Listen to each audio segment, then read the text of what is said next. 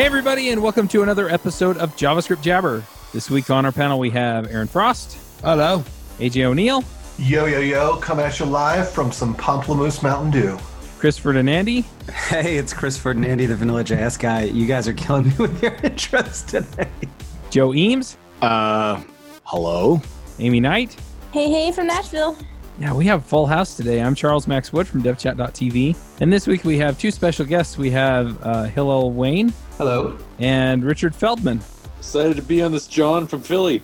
This episode is brought to you by TripleByte. Applying to programming jobs sucks. You have to put the right keywords in your resume, you spend hours and hours on the phone screens and take-home projects, and that's assuming the company even responds to your application. Well, if you're a software engineer, TripleByte can help.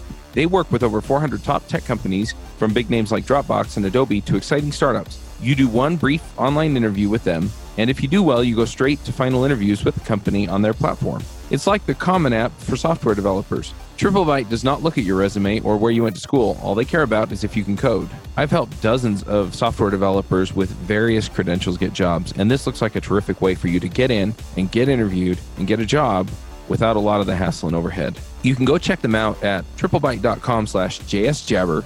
That's triplebyte.com, byte as in 8 bits. As a special offer for listeners of this show, if you take a job through TripleByte, they'll offer you a $1,000 signing bonus. It's weird having Richard on the show and not talking about Elm. So don't worry, we'll find a way to talk about Elm.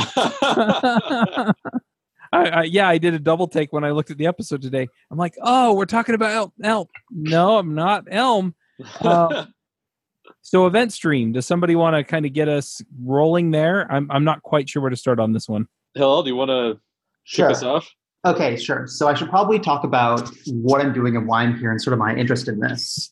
So first of all, quick disclosure, I'm actually pretty much entirely uninvolved with JavaScript. I know almost nothing about it, almost nothing about front-end development, et cetera.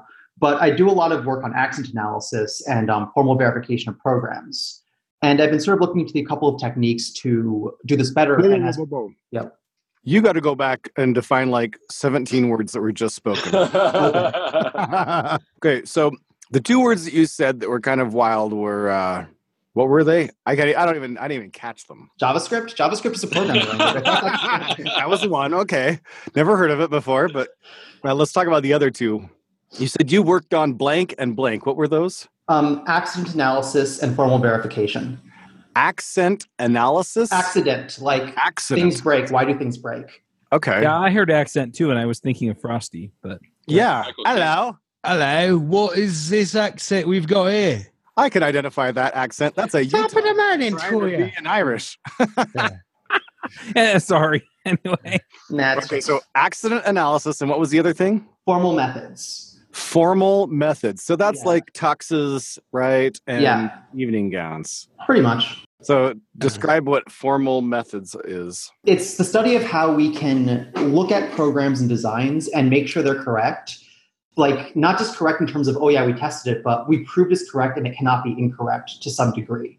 So it's kind of a very niche field, but it's seeing more and more use as we start to make it more and more accessible to people who aren't obsessed with staying up for 48 hours yelling at blackboards. And we've been seeing some really cool stuff come out of it. A lot of the work I do is sort of in showing how large scale designs, especially distributed systems, don't have bugs. But I'm just sort of saying this all to sort of talk about why I'm sort of approaching this and why I'm interested in event stream, despite not really being a JavaScript person. So is everybody sort of familiar with the event stream as an accident? No. Okay. I'm not familiar with a lot of things that are accidents. Yeah. No, most of what's happened in my life. But I was going to say, I have kids. I get it. We should definitely start at the very beginning of all this, and for people who aren't familiar with. Yeah, I feel like we're talking about the multiverse. What is the event stream as an accident? Yeah. So would anybody else like to sort of take on explaining what it is, or should I just keep going? Go. Okay. I have no idea what you're talking about. Give us the red pill, man. Just explain to us what it is. Okay. So there's this library on NPM called Event Stream. It was a JavaScript library that provided tooling for, doing streaming data structures, right? Yeah. So what happened is we found out in November of this year that it had malware in it. It actually was sort of calling out to this weird library that was doing all this weird crypto stuff. And as we later discovered, it was essentially trying to see if it was being included by one specific Bitcoin package, and if so, stealing everybody's wallets. And when people were trying to investigate what was going on with this, they talked to the original owner of the package, Dominic Tarr, and found out that in September of 2018, somebody had contacted him saying, hey, can I take over the package? Dominic said, sure, and just transferred rights. So naturally, everybody started pointing fingers at who was at fault for this. Dominic for like giving it to some internet random person, or the people for not auditing their packages, or NPM itself. And it basically became this like bit of a firestorm of like, what happened, who's at fault, who's to blame, what's the root cause here. And it's worth noting that this was one vulnerability that happened like pretty recently, but this kind of came after another vulnerability that had happened for sort of somewhat unrelated and somewhat related reasons even earlier. Sorry to interject. No, I mean, yeah. I'm going to do an interesting side tangent. My brother and I were storyboarding a book. This event stream hack, it's in the book. Really? Yeah, like not the event stream. Like we're not calling names out, but that thing that you could do, that's going to be one of the the switcheroos that the protagonist takes in the book. So it's really interesting to dive into because it's all human stuff, right? Yeah. Dominic Tarr was probably tired or had moved on to something else, which is normal. It's open source. He's the first open source person that's ever felt like that, though. Yeah, right. No one's ever had any trouble with that ever. Yeah, he's just like, I'm the only one. All right, I'm tired. It's also natural to assume, good intent if somebody comes along and says, "Hey, can I take on some of this work for you?" Yeah. And the other thing that had happened previously, like the left pad incident, it was not so much somebody's trying to steal people's wallets, but it was more like somebody who had published a package decided that they didn't want to maintain it anymore. And in fact, they were kind of upset about various things. So they decided to take down all their packages, which broke a huge number of dependencies and kind of ground a lot of people's development workflows to a halt. But the thing that they have in common is basically a package maintainer deciding, hey, I don't really care about this anymore. And then what are the consequences to everyone that has depended on that package? And in the case of LeftPad, it was an inconvenience and stopping your team from working. Whereas in this case, it was literally stealing people's money. Yeah. Yeah. And incidentally, worth noting, like another finger that people like to point is they like to say, well, this is NPM's fault. How many package managers do you know that are just as vulnerable to this as NPM was? I mean, there's a lot of commonalities between this and plenty of other package managers, but NPM is the one that it happened to happen to in this case. Well, I was going to say, I mean, if they're publishing third-party software, it's only all of them. Yeah. Right? Yeah. In fact, there was a similar attack that just happened in the Java world that hasn't been as public because people aren't as excited about yelling at Java. With, I believe, one of the audio recorder packages was malicious because someone had hijacked one of the quirks in the package management system. So it's funny that you should mention all of the package managers, while also at the beginning of the episode, someone said it's weird that we have Richard on here and we're not talking about Elm. Well, there is one package manager where that actually, that particular attack can't quite work, which is to say Elm's package manager, because it specifically makes it so that when you're exposing your types of your functions and stuff, there's an explicit distinction between this is a library that is capable of doing side effects and this is one that's not. And in fact, if you try to switch it up and be like, oh yeah, this is just doing string processing or just like working with events, and then you suddenly try to make it do some HTTP requests, no one would be able to use your library anymore. All of your dependencies would break. So that would be a very impossible thing to sneak in there. And Elm doesn't offer any escape hatches to like work around that if you're an attacker. As far as I know, every other package ecosystem either doesn't support that or has escape hatches that an attacker could exploit, like Haskell's unsafe perform IO and stuff like that. But anyway, that's neither here nor there. I have a question about that, though, because you said if it doesn't have side effects, then you can't all of a sudden add side effects. But if it's a package that does have side effects, could you not sneak something like this in? Yeah, definitely. So that's what I mean about like this specific attack, where like they managed to rely on the fact that event stream, and I think it actually came through another dependency on like something about Flatmap stream. Flatmap. Yeah, that's the one. So a library like that, you couldn't sneak it into. Now, having said that, if you managed to get control of a package that was like HTTP helpers or something like that, you absolutely could do the same thing to an Elm package. So I would say the surface area of vulnerability is a lot smaller, but it's not zero. Right. Well, the other thing is I see this as sort of we haven't had a major issue like this in however long, because for the most part, we can count on people being good actors in the community. It's just, we finally got nailed with this one because of oversight in a number of ways. And is it the community's fault? Is it NPM's fault? I don't know if you can really apportion clearly the blame to any one party, except for the person who did it. There is definitely a cultural issue in the JavaScript community with, I guess it's a belief system thing, so I can't say that it's wrong. I think it's stupid. But this idea that I'm going to publish a module for every one-line function in the existence of the universe, and that, something that does something really, really simple, like transforms an HTTP request from a node event to a callback or a promise, has 48 dependencies from 50 different contributors. We definitely, in the Node community and JavaScript community as a whole, kind of accept, like, it's okay that when I create React app, I now have 1,308 contributors responsible for 891 packages. There's no way it's that small. Plus, I really want to hear Chris weigh in on this point. Yeah, I'm honestly not in the ranting mood today. I'm looking at my my gulp build though for like my super simple static website, and it's 272.5 megabytes of stuff. That's to just concatenate some JavaScript and SAS together. So I think it's worth talking about why that is the case, though, why that culturally has developed. And this sort of ties into why I'm interested in this attack in particular, the event stream attack. Have any of you heard of what's called the STAMP model? No. Okay, so there's this pretty legendary safety researcher. Her name is Nancy Levison. She did things like the Thera 25 investigation, a lot of the Columbia and Challenger Columbia investigation, Ariane 5.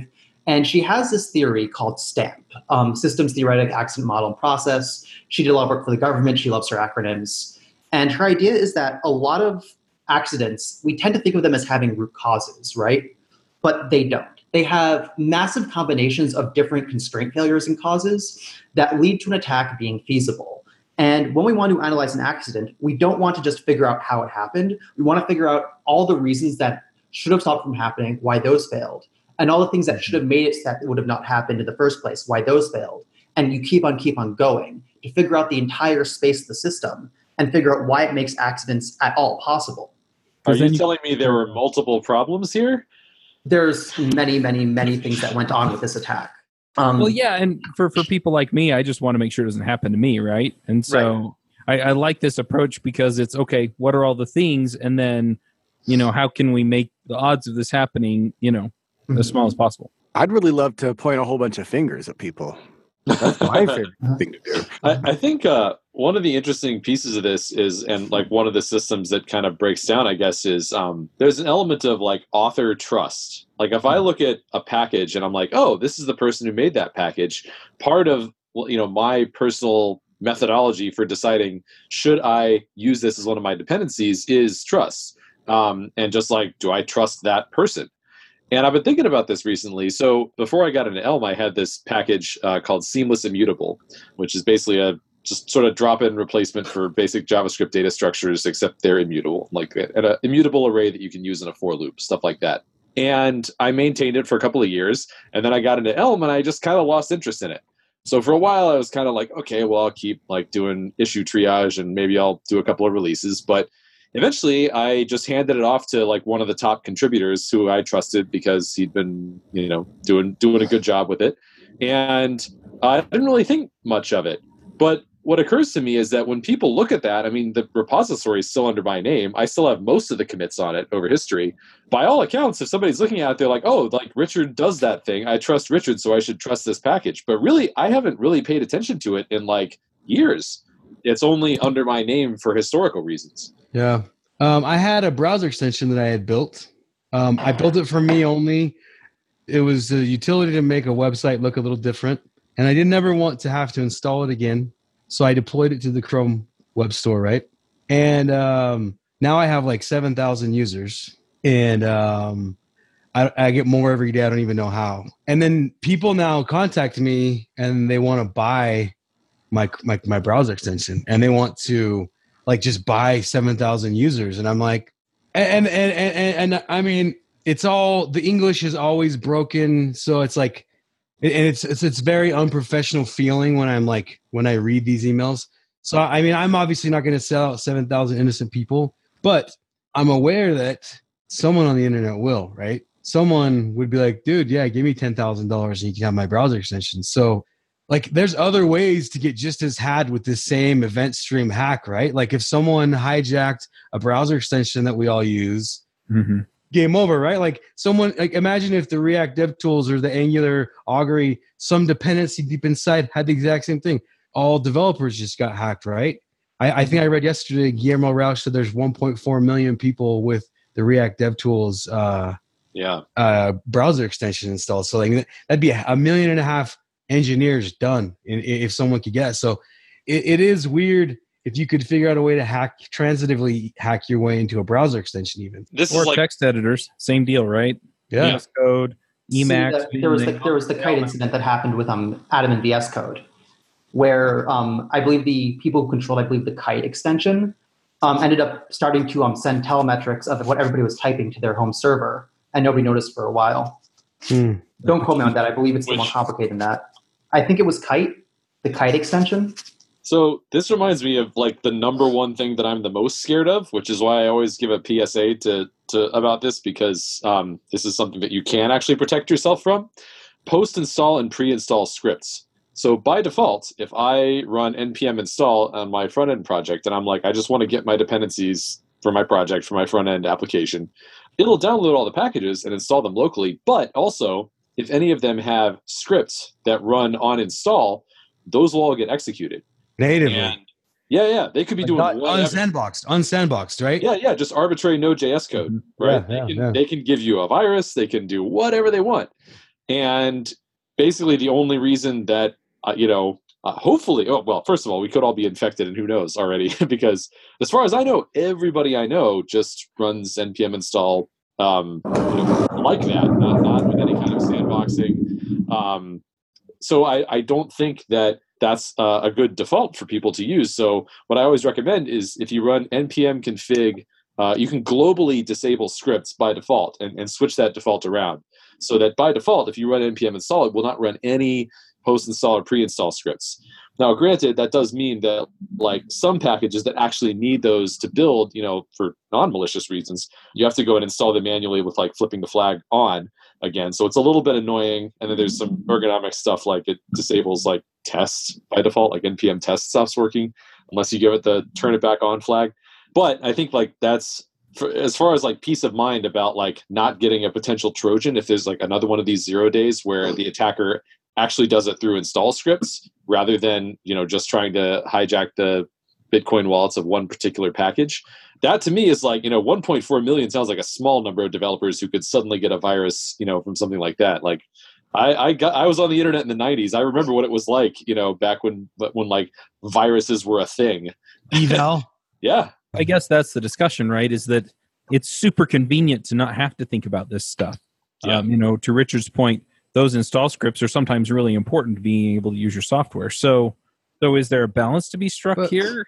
I mean, it's actually even worse than that, because often the balance isn't between usability and security as some people think. It's between security and a different kind of security. Fair. For example, one of the things about the event stream attack was that the attacker created a version bump on the bug fix portion, basically bumping the bug fix number, the patch number, put the malicious dependency in there, and then bumped the major version. So what that was doing was exploiting the fact that it is considered good practice to let your dependencies float on the patch or minor versions to get security updates. So we now have this conflict between two different concepts of security: getting constant updates when you know vulnerabilities and pinning your dependencies to avoid attacks. And this is one of the fundamental challenges with designing systems is if you are not very careful from the start, you can enter cases where your own security conflicts with your own security. Mm-hmm. Yeah, because if they had just had pinned dependencies and they were like vetting each, like completely pinned, and they were vetting each update, then yeah, they would have missed out on that, or they hopefully would have caught that bad one. But on the other hand, if you do have pin dependencies, then you're potentially missing out on critical security updates because you don't get around to them in time. Yeah. Yeah. So how do you not quit this? I mean, how do you not quit, right? I mean, it seems like I'm chasing my freaking tail here, right? So I think the problem is something inherent with open source, and it's something that like everything that everyone's talking about, Richard's ideas and other ideas I've read on blogs, because there was a whole series of blogs that came out after this. They're all just kind of band-aids around the problem that open source is just on its best day not secure enough, and there might not be a way to get it ever where it needs to be. And so, I mean, honestly, there's a bunch of band-aids people are talking about. There's a bunch of things Richard's doing apparently to protect himself, but generally those aren't scalable solutions, and it's just really kind of a sad day because the good actors, and there's like 99% of them, are what enable the bad actors. I'd like to point out that band-aids are things you put on to let the system heal. That's true. I mean, we could do that, but nothing. We didn't fix anything as long as everyone realizes that, right? So yeah, we can do it better, even if we can't totally fix it. Yeah, like we can reduce the attack surface area so the attacks are hopefully fewer and farther between and less damaging. Well, the other thing is like if you triage somebody who's broken a bone that's broken the skin, you stop the bleeding first, and then you set the bone. Yeah. I just want to add one more thing because I was really frustrated during this when this happened, and I don't know who Dominic is, and I don't need to know to not think that he was a bad person. And I was really bothered that everyone like assumed malintent or ignorance or just foul play. It's just like, you know what? There are so many scenarios. I'm going to argue a majority where when bad things happen, literally no one was trying to do bad by the other people, right? Like there's many scenarios where even though bad things happen, both players had best intentions. And so I couldn't find fault really in anyone besides the person who checked in the malicious code. I mean, Dominic did his thing. He wasn't trying to be whatever he was accused of. And NPM certainly isn't going to be accused of not caring. And like, so I don't know. I had this real, what the hell are you talking about moment watching the JavaScript community melt down over this event stream thing. It was really it was so odd. Yeah. There's a couple quotes from Levison I like here. One of them is, and I have this actually written in the blog post I have on this, the biggest problem with hindsight bias and accident reports is not that it's incredibly unfair, which it usually is, but that the opportunity to learn from the accident and prevent future occurrences is lost. The act of us trying to find who to blame is usually what prevents us from looking in the future and seeing how to prevent this from happening in the first place. Mm-hmm. She actually has this great anecdote in her free book, Engineering a Safer World, where she talks about how in aircraft accidents in the military with the Air Force, they'd often blame like planes suddenly exploding or crashing on the pilots just not being trained well enough. And every single time their solution was, clearly the pilots need to be better. And they only stopped doing this when they started noticing that their missiles, their ICBMs would also just randomly explode. And they couldn't blame that on pilots because there were no pilots involved. And that's when they started much more seriously looking into what was actually the problems and why things were actually breaking. And the same thing is true here. Everybody, by trying to blame Dominic, is finding an easy solution that doesn't require them to actually ask, what were the problems here that made this a problem? Right. Yeah, I agree. I'm not sure how much we learned other than I felt like there was a general feeling by people that maybe we should donate to Open Collective a little bit more. That's what I wanted to chime in and say. Like, I'm, being a little quiet today, but I've worked at a number of startups and even larger companies, and there's so much that you leverage for free and you just like take and never give. And I think organizations have, I don't know, they have an obligation that they're just like flat out ignoring to give back to the community. Well, just like I don't know, you just like, you can't take and never give back. That's, I don't know, maybe I'm too idealistic. I don't think you are. So like I work at NORAD Inc. We hired Evan Czaplicki in like January 2016 just to work on Elm full time. Like we pay an entire salary. We're like a 60, 70 person company, and like we were even smaller back then. And everybody's like, that's so weird. How are you going to pay someone to just work on open source? Like how can you, afford that? And it's like, on the one hand, like I understand that it's weird, but it's like, that's the type of company we want to be. Well, I will add that too. I think it's not necessarily that people, I think some people just do it out of ignorance because, you have all these startup founders who have no like tech whereabouts them, and they just will go and say, go build this, and people are like under the gun to go build. And that's just how it's done too, right? Yeah. I mean, it's an easy default. Another one that I'm going to call out is Brian Cardarella at Dockyard. They hired Chris, I can't remember his name. Anyway, he's the guy that created Phoenix, which is the web framework for Elixir. And it's the same kind of thing. And they leverage his expertise, right? If they run into something, they'll ask him for help. And he does help them on projects. But yeah, his primary job is writing Phoenix. So I disagree. I think it is ethically the right choice to pay open source maintainers, but I don't think it'll be a significant improvement to security. And I'm going to give 2 reasons why I think that. The first is that we see so many security breaches at professional companies, Equifax, Verizon, PayPal. We just had the iOS bug like last night. Payment does not guarantee security. And the second thing is that still sort of puts the emphasis that the fundamental problem here is the maintainers. Even if we say we have to pay maintainers, that still implies that the maintainers are the people who need to have the discipline. But that doesn't scale. There were 3,000 different maintainers on everything that the Copay wallet, the target of the attack, used. We cannot sort of rely on any system that requires all 3,000 to always be responsible. So speaking of system solutions, I actually want to highlight that JavaScript itself is actually one of the biggest success stories in security through sandboxing. So again, going back to the 90s, the reason that viruses were so pervasive in the 90s fundamentally was the internet came out, and the way everybody did applications back then was you downloaded a binary that could run arbitrary code. And so if you wanted an interesting application that did pretty much anything non-trivial, the way that you did it was you downloaded a .exe file and ran it and hoped it didn't give you a virus. And then when like the web got big and like people started making web applications, one of the big draws of web applications was you could go to that website and just start using the thing. Partially it was the convenience of not having to download anything, but the other thing was you could be pretty confident it wasn't going to give you a virus because it couldn't write to your file system. It couldn't read from your memory outside the sandbox of the browser. And that was huge. And that's like when people stopped talking about like how antivirus was just like this like crucial thing. And if you didn't have antivirus software, you're going to definitely get a virus. It's like just kind of stopped happening.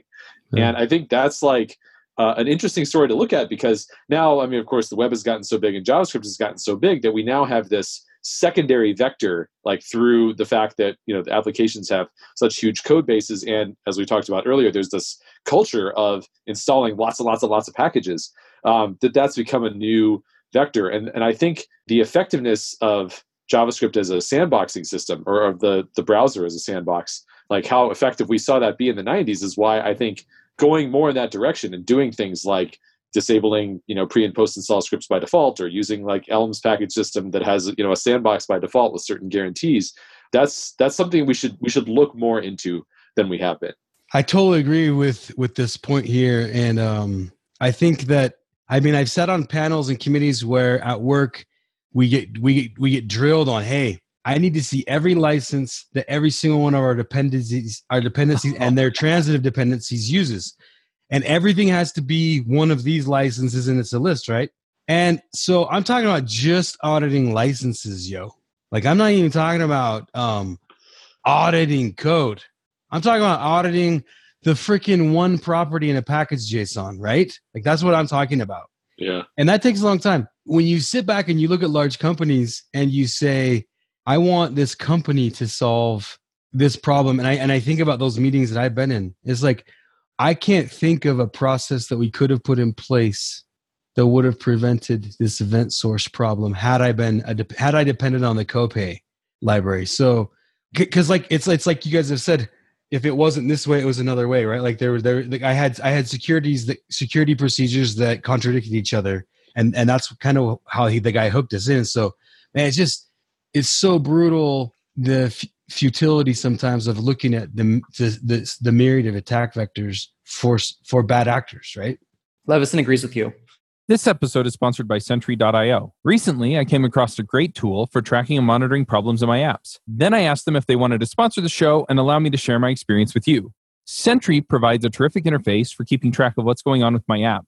It also tracks releases so I can tell if what I deployed makes things better or worse. They give you full stack traces and as much information as possible about the situation when the error occurred to help you track down the errors. Plus, one thing I love, you can customize the context provided by Sentry. So, if you're looking for specific information about the request, you can provide it. It automatically scrubs passwords and secure information, and you can customize the scrubbing as well. Finally, it has a user feedback system built in that you can use to get information from your users. Oh, and I also love that they support open source to the point where they actually open sourced Sentry if you want to self-host it. Use the code devchat at sentry.io to get 2 months free on Sentry's small plan. That's code devchat at sentry.io.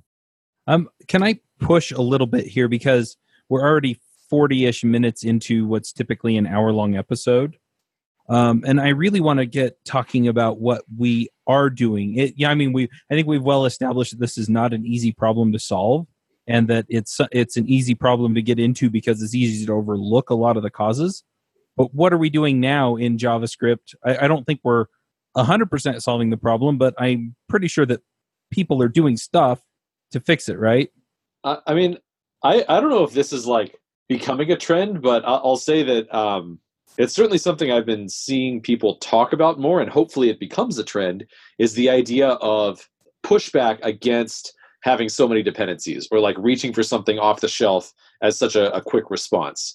Like I personally have gotten to the point where I'm like, if I can reduce my dependencies on stuff as like a package author, that's awesome. I'm excited when I'm like, you know what? I actually don't need that dependency. I can just do a little bit more code, like, bespoke code in my own code base. And then that's one less thing that all of my, the people that depend on this have to worry about. I would love to see that become a trend and then a phenomenon. When it's open source, you can just look at the source and copy the 10 lines you need. Yes, as long as you cite the author. Make sure you give him credit. AJ, you would not believe how much pushback I get on that idea, though. I know. I made a pull request to a couple of open source projects where I was like, you're including this dependency, and really you just need this one loop that's these 4 lines. And I got pushback of, oh, no, we need something that's tested.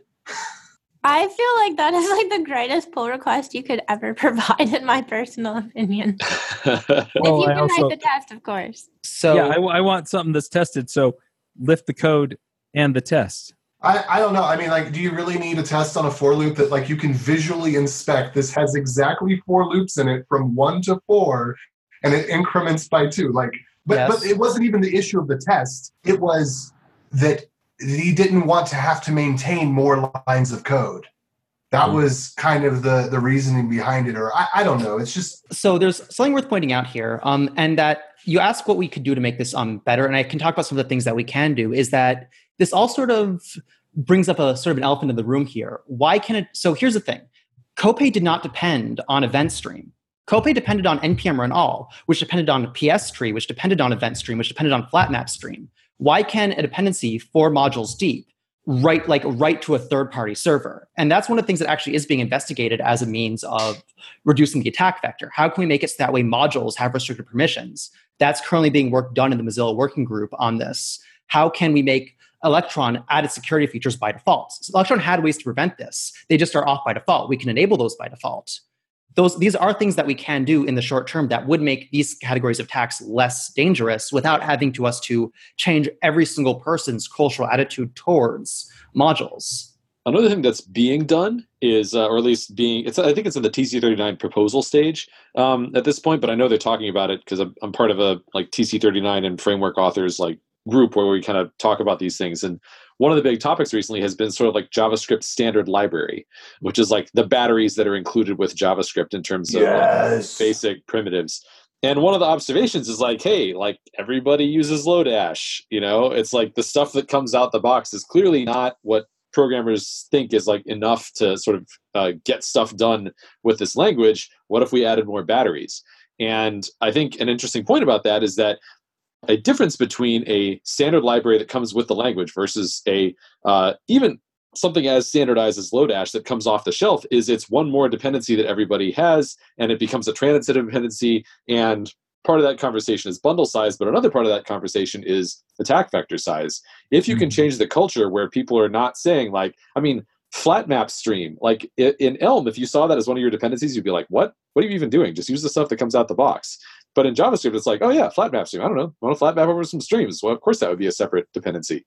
Yeah, just quickly, I want to say one thing in favor and one thing against that. One thing in favor of that is that if you look at, for example, the internationalization package for JavaScript, it has 224 dependencies. The Python one has 0. So that's like in favor. On the other hand, we've added left pad to the standard library of JavaScript about 3 years ago, and the left pad JavaScript NPM package is still downloaded over 2 million times a week. Yeah, that is a thing, is that I don't know why anyone would ever need Lodash, because everything that's in Lodash, it seems, aside from like weird stuff that I don't know that anybody actually uses, is in the standard library now, but nobody knows that. Yeah, I've gotten some requests for weird stuff though. Like people have asked me for like vanilla JavaScript equivalents of Lodash's, like I think it's called like the pick method, where like you follow an object path to get something and fall back to a default if it's not there. But like, plus, yeah, I was looking at it the other day. There's so much stuff in there that's just part of like standard ES. Plus, a lot of us support clients that don't have modern environments where those standard platform things exist, and in a lot of cases, it's like I could use the thing that's built in, but doesn't work on IE9, and then like I could transfile my way into that, or I could just install a package, and it's easier. I'm going to say something a little controversial. Polyfills. Like 90% of the things that we use libraries for can be polyfilled. Shouldn't say that, but there's like a lot of this out of the box stuff. When the argument is it doesn't work with X browser, you can polyfill it. There's few exceptions. One other thing that I just want to throw in here is that as we add stuff to the standard library, it's really hard to pull out. And I mean, you can say, look, there's this breaking change between versions, but it's still tricky. The other thing is as we add more stuff in, it's easier to justify adding more stuff in. And so, coming from the Ruby background, for example, one thing that's in the standard library for Ruby is the CSV package. But if you're not parsing CSVs, you don't care that you have it. And so, I tend to lean a little bit more toward don't give me anything more than I need. But then the flip side is that there's some third-party package and I may pick the wrong one that causes me issues. So there is a way around this, which is, so Lodash is actually part of the JavaScript Foundation. So that basically means that Lodash, for the most part, you can trust. It is run by the same people, essentially, who develop JavaScript. It exists as a third-party package for that reason, to keep it out of the standard library. So one thing we could do that's better than the current state, but like not as strict as adding stuff to the standard library, is to take things like glob parent, which is a utility download 10 million times a week, and move it into a trusted centralized source. If we start to look at the packages that everybody uses, like flatmap stream, event stream, or glob parent and such, and move them into larger packages like Lodash is, more trustworthy packages. Yeah, more trustworthy packages. That would give us a degree of security without having us to have to update the core library. I like what you're saying, because then you just have to say, hey, we just need some of these conglomerate packages like Lodash to be super secure and focus. Exactly. And that could be actually really powerful. I hadn't thought about that as an option. The problem, though, is you still have to trust the foundation, right? The foundation has to be doing the right things. So it's not just an automatic thing. They have to have the processes for making sure that it's clean.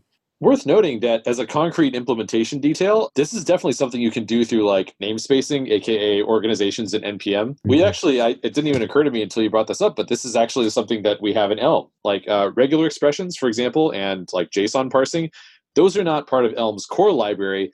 But when you download them, it's like you get Elm/core as like the default, standard library, but there's also Elm/regex, Elm/JSON. So if you want those things, you're getting them from a very trusted source. And like, I don't know anybody who's like going to, alternate implementations of those things. So I think that's a very good point. Angular and Vue are doing that anyway, right? I mean, you pull in some of the extra stuff from Angular, you import it, and it's at Angular/whatever. So it came from the Angular team. That makes a lot of sense. Yeah, why not at JS/Lodash? Yeah. So Chuck's like, hey, what are we doing to solve this stuff? And while we're talking about this, I'm thinking, I don't know that any of these things singularly would fix it. I'm hearing Richard say, hey, Elm's got a solution. It's not foolproof, but it's a little better. So, all right, Rich, do you think that maybe NPM is probably best poised to help us solve it? Or who do you think right now is like best poised to help us in the JavaScript community? Obviously, not all communities, but to kind of help us with this type of attack? Well, I think, if I can like piggyback off what Hillel was saying earlier, I think the answer is that it's no one answer. It's like There are a lot of different, vectors here, and the problem is that when they come together, it creates something that's like more dangerous than the sum of its parts. So what like we can do, I think, is like push back in a number of different areas. It's not, and like not point fingers, but rather say, let's look at each point in this system where there was a problem, and like simultaneously try to make each of those better, and then maybe they will no longer be like sum up to something that's necessarily this dangerous, or even I think another under-discussed aspect of this is like that's just not that attractive to attack. Like once you make it like a certain degree of difficult to attack, you get fewer attacks because attackers look at it and they're like, yeah, but look at all the 8 things that would have to go right for me to pull this off. It's not worth my time to try and steal people's Bitcoin wallets this way. I'll go back to mugging people or whatever. I think that's, something that like, even if it's not like we are, NASA levels of secure, military levels of secure, we can at least get it to the point where it's just not worth it for attackers to try anymore. Yeah. I wasn't trying to, sorry. I wasn't trying to say it's anyone's fault. My bad. Sure. But that's the thing too, right? Is, you pointed out NPM, we've pointed out package maintainers, we've pointed out all of these different people. And the reality is, like we just heard, I mean, it's kind of everybody. I mean, we use NPM because it's convenient, right? It's not like we delegated or, we're sending them tons of money so that they can handle our security for us. And I don't think it's fair to put that on them. Now, they're probably going to take some steps anyway, because I know a lot of the people behind it, and that's the kind of thing they do. But, there's responsibility all the way down. And yeah, we need to have the conversations at all levels and say, okay, how are you going to help us solve this? And how are you going to help us solve this? And make sure that we're paying attention to this. And we've actually talked about a lot of specific things that each group can do. Like NPM, maybe the default could be to ignore scripts and maybe make the ergonomics better to make that more of an opt-in thing.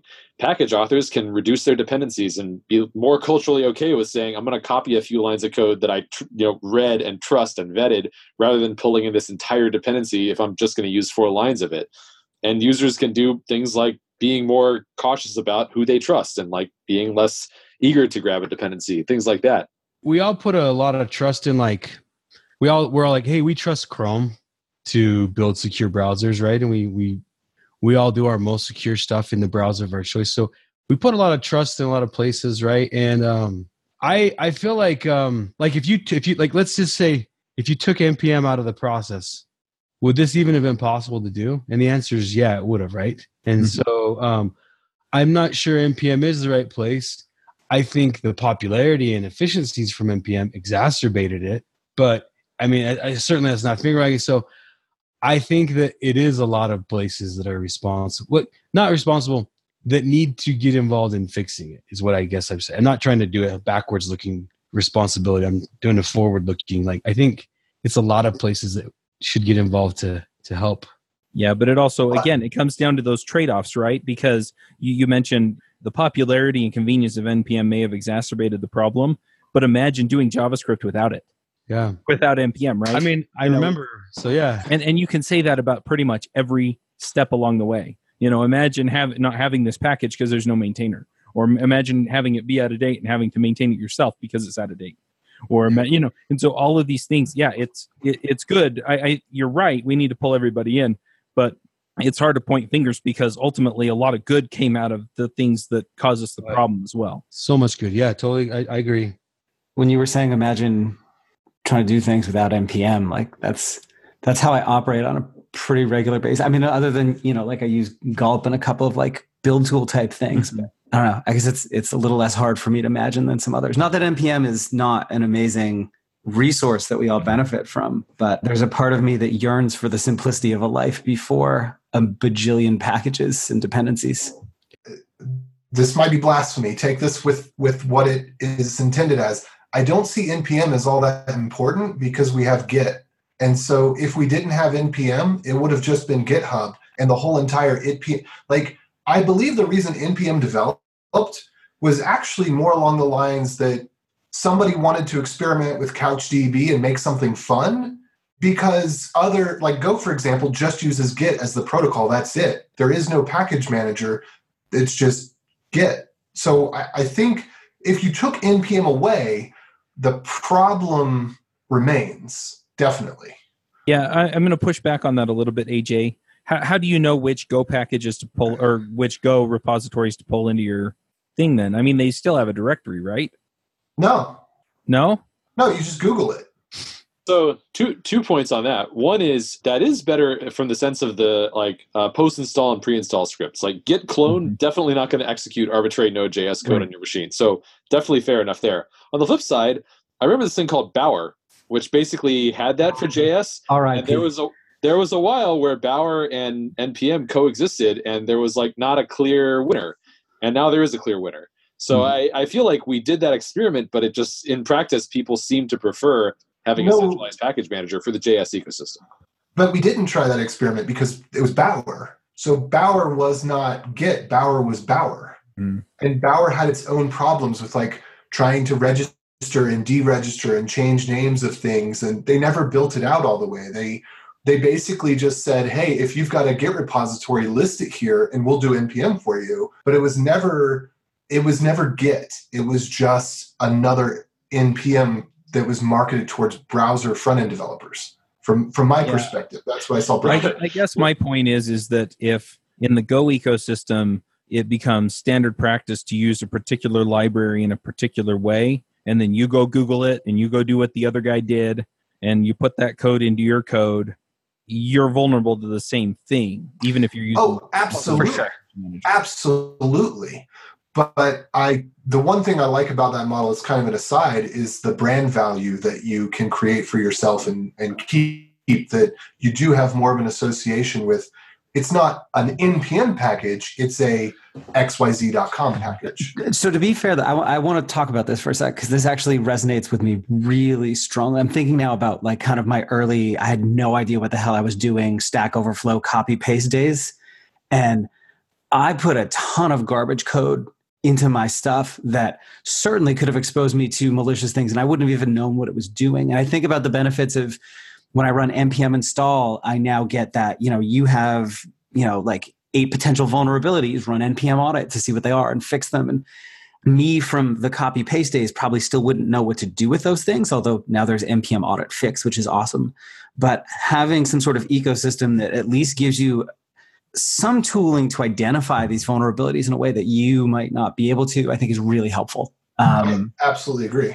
So I have not used Go, let alone done a full stamp analysis of it, but 2 things that immediately come to mind, as maybe Hillel has, I don't know, or maybe you should. That'd be an interesting blog post. But 2 things come immediately to mind that came up earlier in our conversation. One is, and assuming that it is true that in Go you just say to get this thing, I'm just going to give you a Git URL and it's going to go download it and go from there. That suggests that Go is just as vulnerable to left pad as NPM used to be, because the whole problem there was you can unpublish stuff and it breaks everyone. So if there's a bunch of people depending on some particular URL, and then that URL goes down because the person who's hosting it decides they don't want to do it anymore, that breaks everyone's dependencies. Snap. Is that? I don't know if that's true or not. So the convention in the Go community, I think that it's the best. Like lots of people would argue against it, but the convention in the Go community is minimum dependency version. So you go with the minimum version that you can. It never auto updates. And a great many people, and this is part of the default Go tooling now, use vendoring.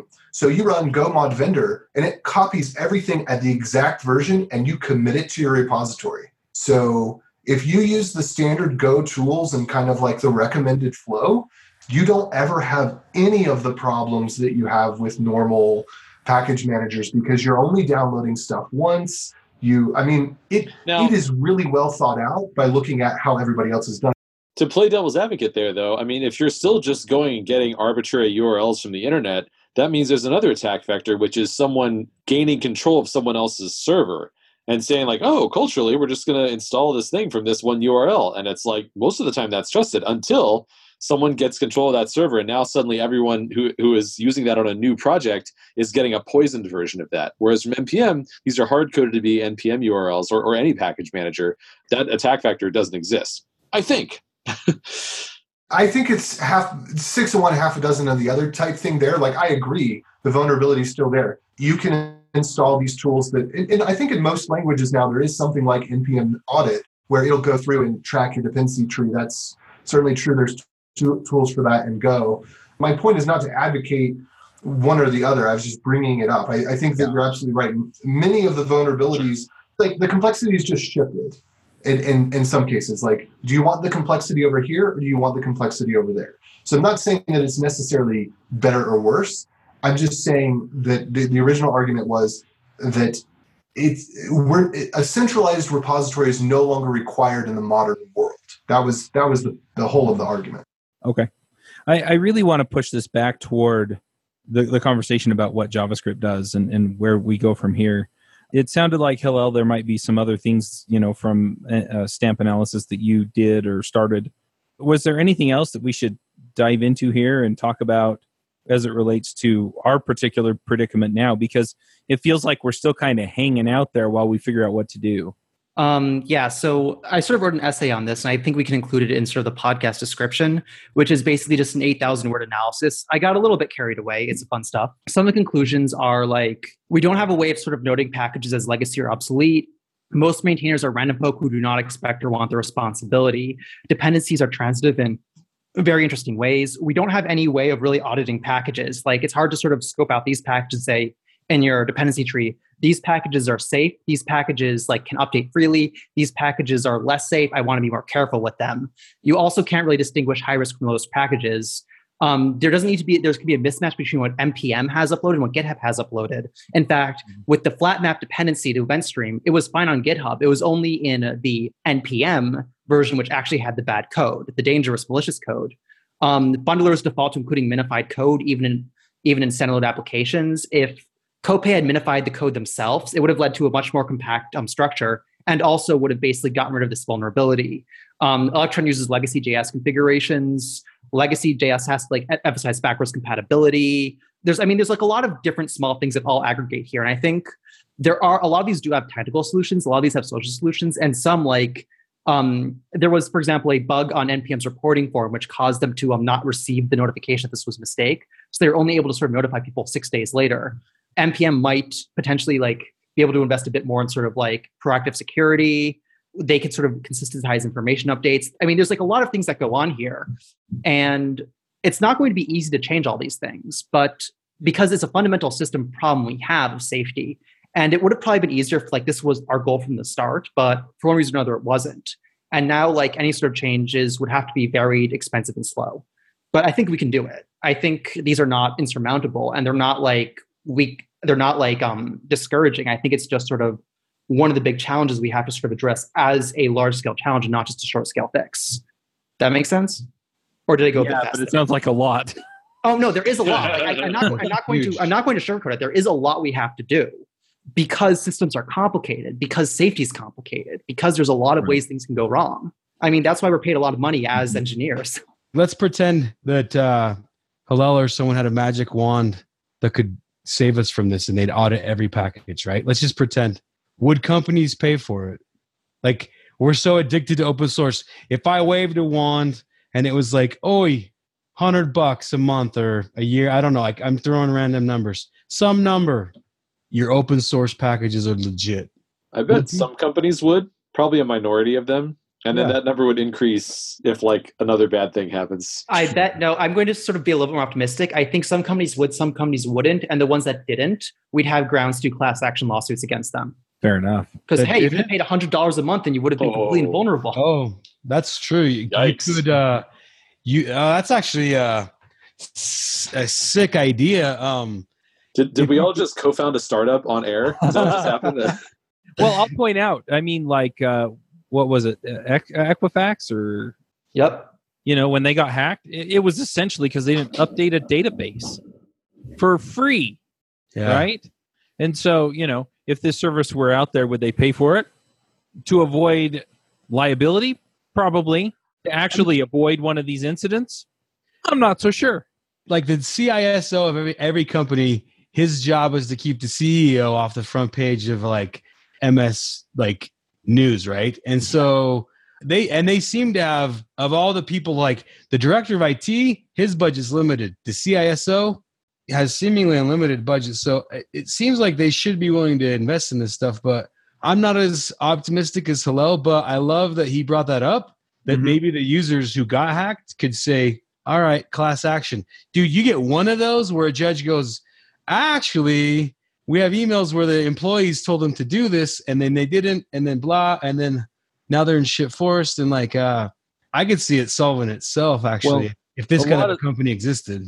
A lot of those lawsuits come out of, this was the standard best practice and you didn't take the steps, right? It's like medical malpractice. If you stuck to the standard of care, it's really hard to prove malpractice. If you kind of went off on your own with somebody's health, I mean, that's where you get in trouble, right? Yeah. If it became a thing that big companies do and you're a big company and got hacked and didn't do it, I actually think Hillel is onto something.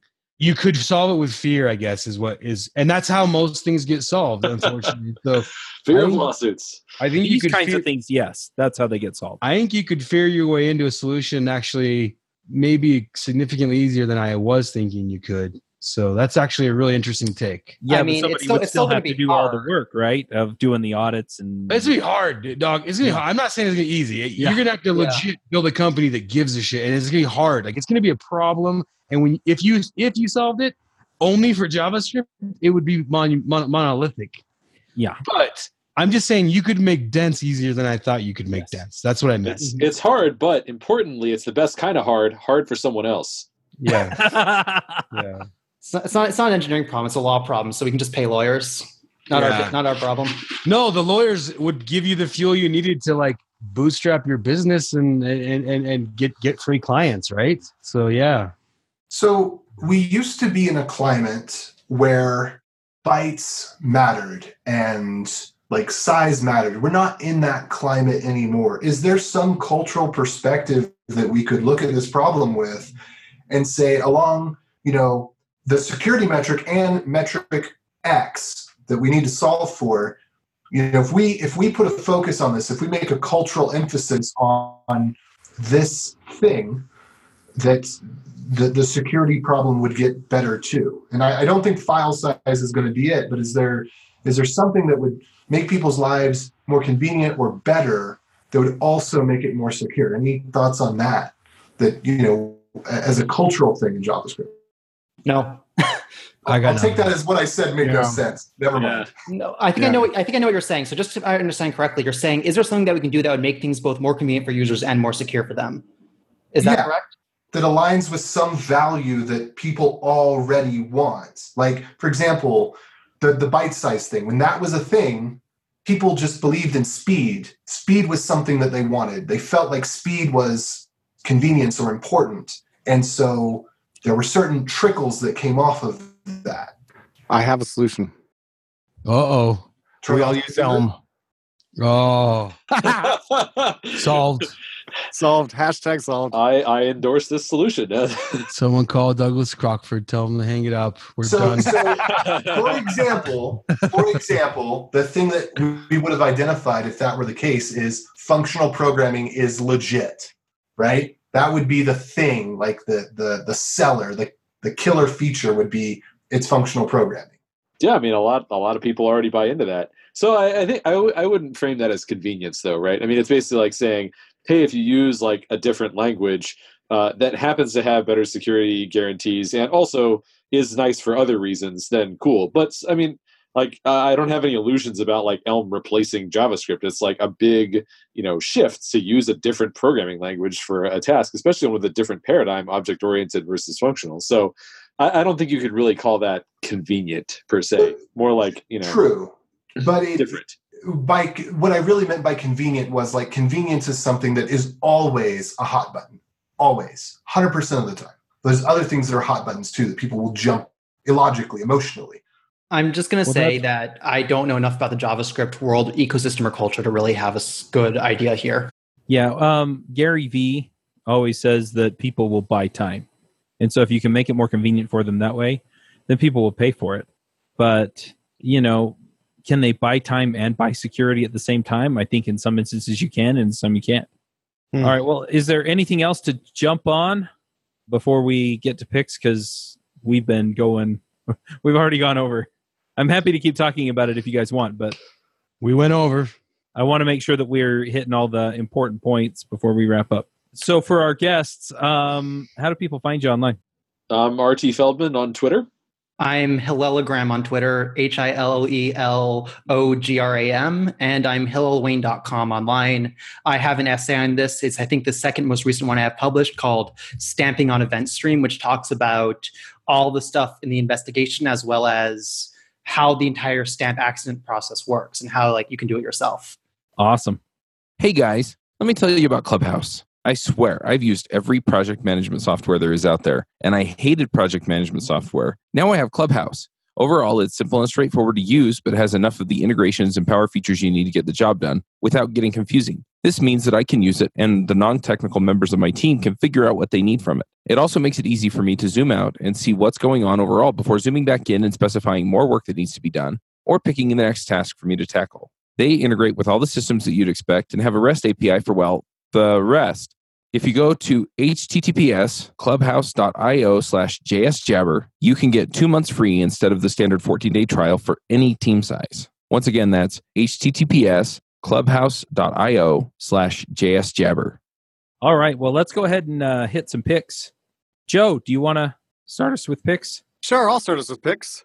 I just got one pick today. It's a board game, which is my usual shtick to pick board games. A friend of mine was recently talking about how he was playing some board games with his kids, and his 4-year-old and 7-year-old really wanted to play this board game, and they couldn't. So he was asking for some recommendations on board games, and I told him, hey, you should really be playing Stuffed Fables with your kids. Great board game, really fun.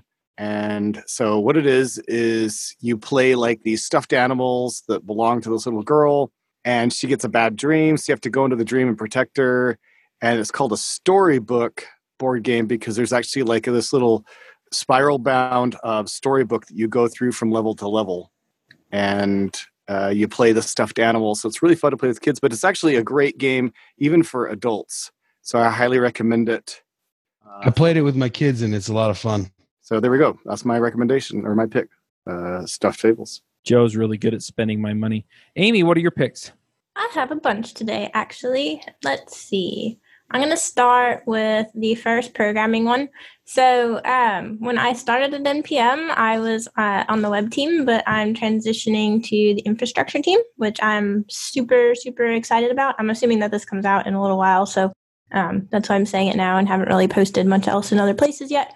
But as part of that, I've been reading, Google has an SRE book, and so I've been starting that in my free time, which is really good. So if you're interested in that sort of thing, that's going to be my programming pick for today. And then it's been a while since I've had like non-programming picks. And normally I am a pretty thrifty person with my money, but I've been like treating myself a little bit here and there. And I have fallen in love with a certain pair of leggings at Lululemon. They are absolutely amazing. So if you enjoy this kind of thing and you're listening, highly recommend these. Or if you have someone in your life who would like this kind of thing, these things are absolutely amazing. They are kind of pricey, but oh my gosh, they're wonderful. I think I have 1, 2, 3, 4. I think I have 5 pairs now in like every color. But I'll put a link for these too. But they're specifically the in movement leggings. They're pretty amazing for lifting in. And then the other one is going to be a band that I used to listen to, and I think I just forgot about them for a while, and I've like recently discovered a new love for them, and it's a DVSR. It's kind of like a metal hip hop kind of thing. So that's going to be all my picks for today. Nice. Frosty, what are your picks? I'm going to pick the JSConf website. It's full on 90s. JSConf US, my bad. Sorry, I need to specify which one. And the call for proposals is open. So, I mean, by the time this episode is out, it probably won't be open anymore, but I'm picking it anyway. Oh, man, I am digging that Saved by the Bell aesthetic. Yeah, it's pretty legit, dude. When you go through their website, it's pretty all 90s, the whole thing. It's pretty cool looking. So that's awesome. Yeah, I'm digging it too. Anyway, that's my picks. I actually, if I could, I'm going to pick Hillel and Richard too. I didn't know them before today, but I really, really enjoyed this podcast. So I'm going to pick Hillel and Richard. Nice. Awesome. Chris, what are your picks? 2 for me today. If you are in the mood for a new adorable puppy, head on over to pawsnewengland.com. It's where My wife and I adopted our dog Bailey like 9 years ago. I do all their web work, so if you hate it, I'm the one to blame. But they have a ton of cute puppies, and puppies are awesome, so you should go check it out. I also just wanted to mention that I added team licensing to all of my my pocket guides and video courses over at vanillajsguides.com. So if you wanted to kind of level up the skills of not just yourself, but a couple folks on your team, you can save a bunch of money by buying those in bulk. And that's it for me today. Awesome. I'm going to throw some picks in myself. One of my picks, and this is something that's a little bit new, but my headphones, I had some Shure headphones that kind of went out on me. And so I had to get new ones. They're the ones that I'm wearing to record the show. And they're Sony headphones. I got them at Best Buy. I'm trying to remember the exact make and model, but I'll put a link to them in the show notes. But they're noise canceling in the whole 9 yards. So my kids come in and I just ignore them. But anyway, really, really digging that. Another shout out I'm going to make really quickly is, so over the last couple of weeks, I've been hiring people to write show notes. And the two places I posted to are KSL Classifieds, which is a Utah, Idaho, Wyoming, kind of area. I think you can go all the way down to like Las Vegas and stuff too, to get people who are looking for work. And I've been able to find a number of show notes people there. And I've also had some success with Upwork.com. So I'm going to pick those. And yeah, super happy with that. Anyway, I'm going to shout out about all that stuff. Richard, what are your picks? Cool. I got two. One is Elm in Action, book from Manning. I am working on the final chapter, so I'm very excited to be almost done, but you can buy the first 7 chapters right now if you want to check it out. It's in like early access. And then when I'm done with the last one, there'll be a paper version too. It's like basically get started with Elm 0 to knowing how to build a full web application, single page app with it.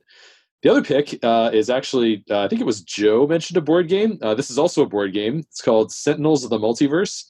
And this is a board game that's been like successful enough to be in Barnes & Noble. It's been around for, must have been like a decade at this point. And I actually helped work on the very first version of this because it was created by a really old friend of mine and who was like my roommate in college and stuff. And I actually played this game when it was like Kinko's card stock on like his dining room table. And now it's this like really awesome, really successful game. And the thing that stands out about it is it's the most fun cooperative game I've ever played. So actually, like either you all win or you all lose, kind of like Pandemic, stuff like that. Basically, you're playing superheroes trying to defeat a supervillain. Tons of replay value and just like a really cool theme and great art and stuff like that. So definitely check it out. Very cool. Hello, what are your picks? Okay, I have 3 picks. Actually 4, because I think Richard didn't mention this. We have an ElmConf in Chicago in April. I think it's called Elm in the Spring. I thought Richard was going to talk about it because he didn't. I'm just quickly name dropping it. He's the keynote speaker. It's like, come on, man, you got to sell yourself. I totally should have, but now that you did, I didn't have to. Okay, so I got 3 picks. That doesn't count. So the first one is just, I got to show myself here. I recently published a book called Practical TLA Plus. It's with A-Press, and it shows you how to design systems in a way that you can actually test the design itself to see if it's correct or not. So like you can write like an entire MapReduce system in like 100 lines of like spec and then see, oh wait, hey, if this exact chain of events happens, I'm going to get the wrong answer. So yeah, it's like $20. It's on A-Press, Practical TLA Plus, Practical TLA Plus. Second rec is that for this year, I've been trying to learn how to knit just as like a new hobby. And if you're in Chicago, the place I want to recommend is called Nina Chicago. They've been helping me learn and they've been super friendly and really engaging. So if anybody in Chicago is listening to this and wants to pick up a new hobby, it's Nina Chicago, NINA Chicago. And then finally, since everybody's recommending board games, I got to recommend one too, and I've got to do another shill. A friend of mine recently came out with a board game called Tomb Trader. Tomb Trader as in like trading stuff between each other. And you basically play as a bunch of fake archaeologists who are robbing a tomb, and you have to negotiate who gets to split what stuff before the tomb collapses. It's a lot of fun. It's really fast paced. It's a negotiation game, and you can like get through several rounds of the game in like 6 minutes. So really fun to like pull out, play with everybody, pull back in. So yeah, those are my 3 recs. Awesome. Well, thank you both for coming and talking through this with us.